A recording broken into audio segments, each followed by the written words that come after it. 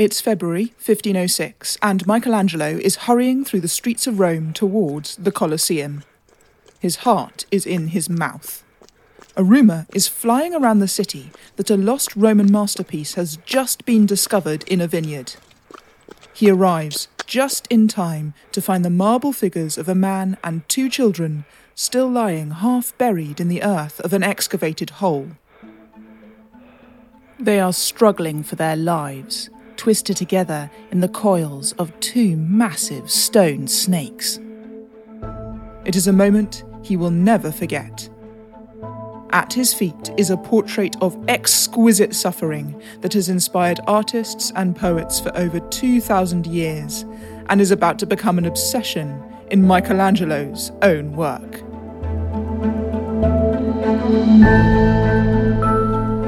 This is Objects Out Loud, an audio adventure through the poetry and stories hidden in the galleries of the Ashmolean Museum. Today, Michelangelo and monsters.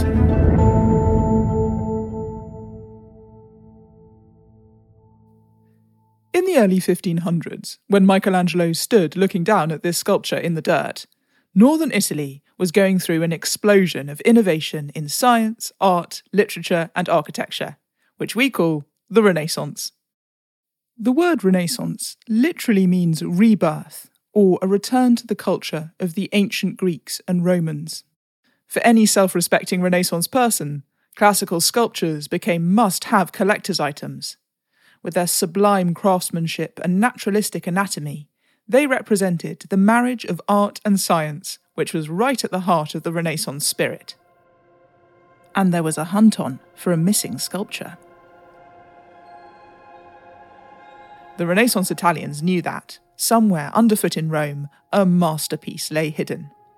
The Roman writer Pliny the Elder had recorded the presence of an exceptional sculpture in the palace of the Emperor Titus a millennium and a half beforehand, in the 70s CE, but no one had seen it since. This was the clue that Pliny left behind. When it comes to exceptional masterpieces, the number of artists working on them stands in the way of their individual fame. No single one of them holds the glory, nor can they be given credit equally across the group. This is the case with the Laocoon, which is in the palace of the Emperor Titus, a work which surpasses all other art, both painted pictures and statues. Agasander, Polydorus and Athenodorus, three masterful artists from Rhodes, collaborated to sculpt Laocoon, his sons, and the incredible knots of the snakes out of a single block of marble. These three artists that Pliny mentions, Agasander, Polydorus, and Athenodorus, were among the superstars of Greek artists, and they were working in the 1st century BC. Between them, they created this tableau of a famous moment in the ancient epic story of the Trojan War, in which the Greeks laid siege to the city of Troy. The sculpture shows a Trojan man called Laocoon with his two sons, Antiphantes and Thymbraeus, being consumed by deadly sea serpents, in one of the most suspense-filled moments of the story. After years of bloody warfare, the Greeks had suddenly sailed away, leaving the Trojans with a giant wooden horse as a peace offering. It was, of course, a trap. The horse was filled with soldiers, ready to spring out and slaughter the Trojans as soon as they brought it inside the city. The Trojan priest Laocoon was the only one to suspect a trick, and he tried to warn his fellow citizens. But the gods Poseidon and Athena, who were supporting the Greeks, sent serpents out of the sea to slaughter him and his sons. It is this moment of agony, as a man fights to save his life and that of his children in service of the truth, that the Greek sculptors froze in marble for eternity. The famous sculpture became part of the collection of the Roman imperial family. It's likely that the Roman writer Virgil, who was part of the imperial court, saw this sculpture when he was writing his own epic poem, the Aeneid. In it, he describes the moment of Laocoon's death, and it's possible that he was using this sculpture as his model. Take a listen for yourself and see what you think. You can find a picture of the sculpture in the podcast notes. Look, out of the calm water, in the direction of Tenedos, 2 serpents. with massive coils sprawled over the surge and, side by side, sped shorewards. They held their heads high above the sea and their blood-red crests topped the waves. They coiled the rest of their bodies under the surface and twisted their monstrous backs under the churning waters. There was a roar from the salty deep, and in that moment they reached land. Their eyes blazed with blood and fire, and they licked their hissing jaws with quivering tongues. We fled in terror at the sight.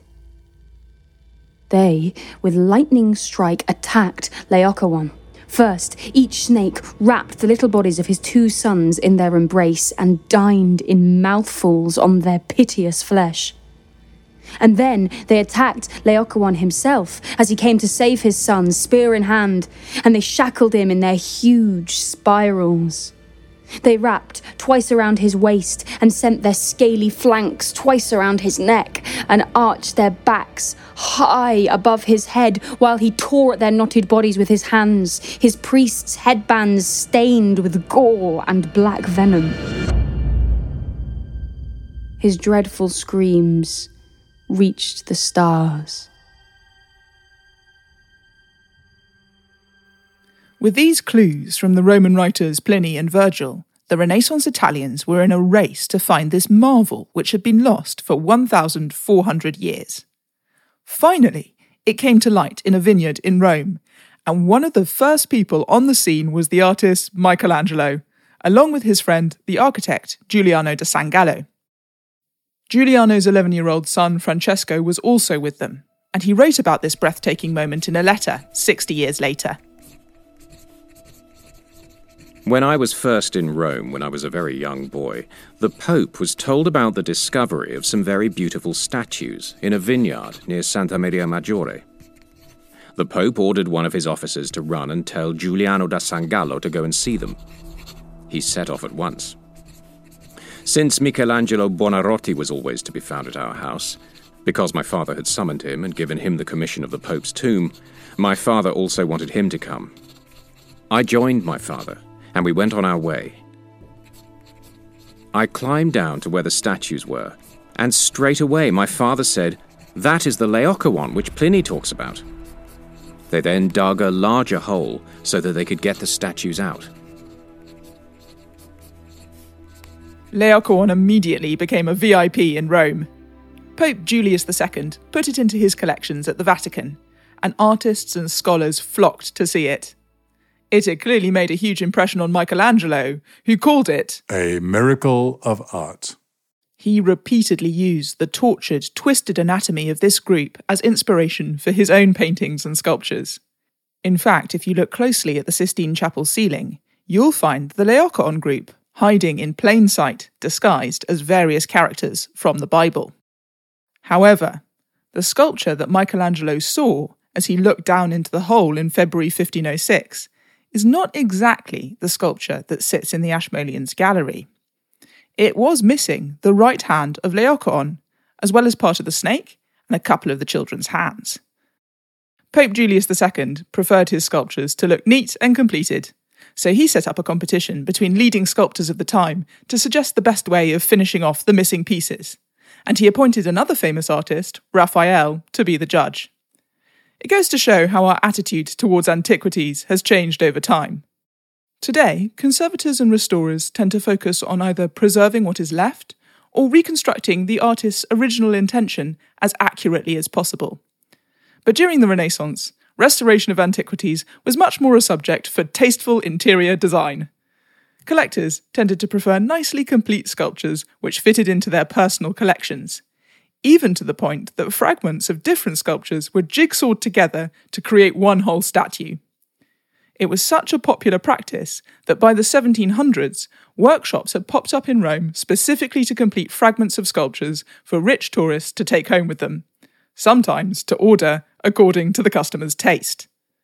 In the surviving collection of one such customer, Henry Blundell, there's even a head of the Emperor Commodus, where the face has been deliberately and entirely chipped away by a so-called restorer, presumably so that Blundell could replace it with his own portrait. In the competition to restore the Laocoon, Michelangelo looked carefully at the way that the muscles twisted in the sculpture's torso, and he submitted an entry which had his arm bent back over his shoulder. Raphael, however, chose an entry by Jacopo Sansovino, with the arm heroically outstretched, and that's how the sculpture was completed. In fact, if you look at the sculpture now, you can see that this arm does look a bit odd. It throws the composition off, and it doesn't quite match up with the rest of Laocoon's body. The Pope, however, was perfectly satisfied, and the neatly finished Laocoon, with his outstretched arm, became a star of the Vatican collections. Over time, casts were made of it and then sent all over the world, just like this one here at the Ashmolean.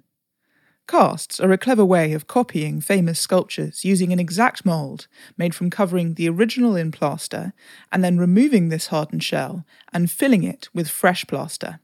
As the fashion for classical sculptures grew, it was an affordable way of having the finest sculptures in your collection, even if someone else owned the original. A bit like the way that you can go to a museum shop today and get a reproduction poster of a masterpiece and hang it on your wall. There are scores of Laocoon casts which look exactly like this one, with the wrong arm, and over time, everyone got used to this version of the sculpture. However, in 1906, all that was to change. An archaeologist called Ludwig Pollack discovered a fragment of sculpture with a muscular, bent elbow on a building site in Rome near the spot where the vineyard had once been.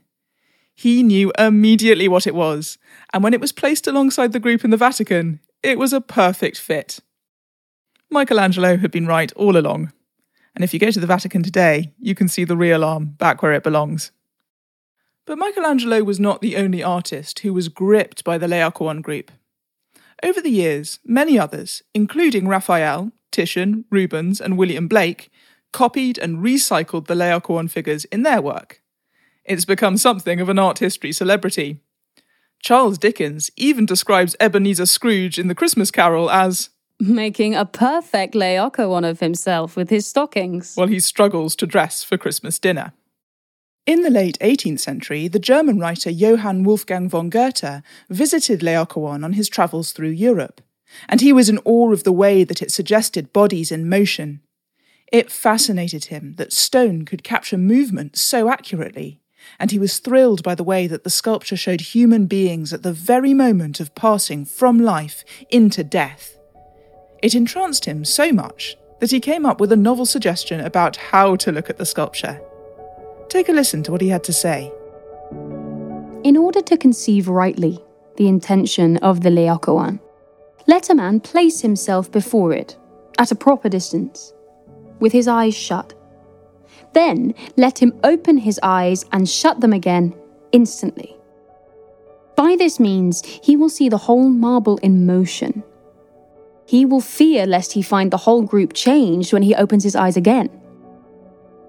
It might be said that, as it stands, it is a flash of lightning fixed, a wave petrified in the moment it rushes towards the shore. The same effect is produced by the contemplation of the group by torchlight. This sculpture had inspired Goethe to dream up a way of perceiving motion by rapidly stringing together still images. In the 18th century, the only way he could do this was by blinking his eyes, but in essence, he'd just come up with the concept of film photography 100 years early. Next time you're in the cast gallery in the Ashmolean, why don't you try it out for yourself? Stand in front of the Laocoon group, at a distance, blink your eyes rapidly, like Goethe did, and see if this epic struggle between man and monster leaps to life before your eyes too.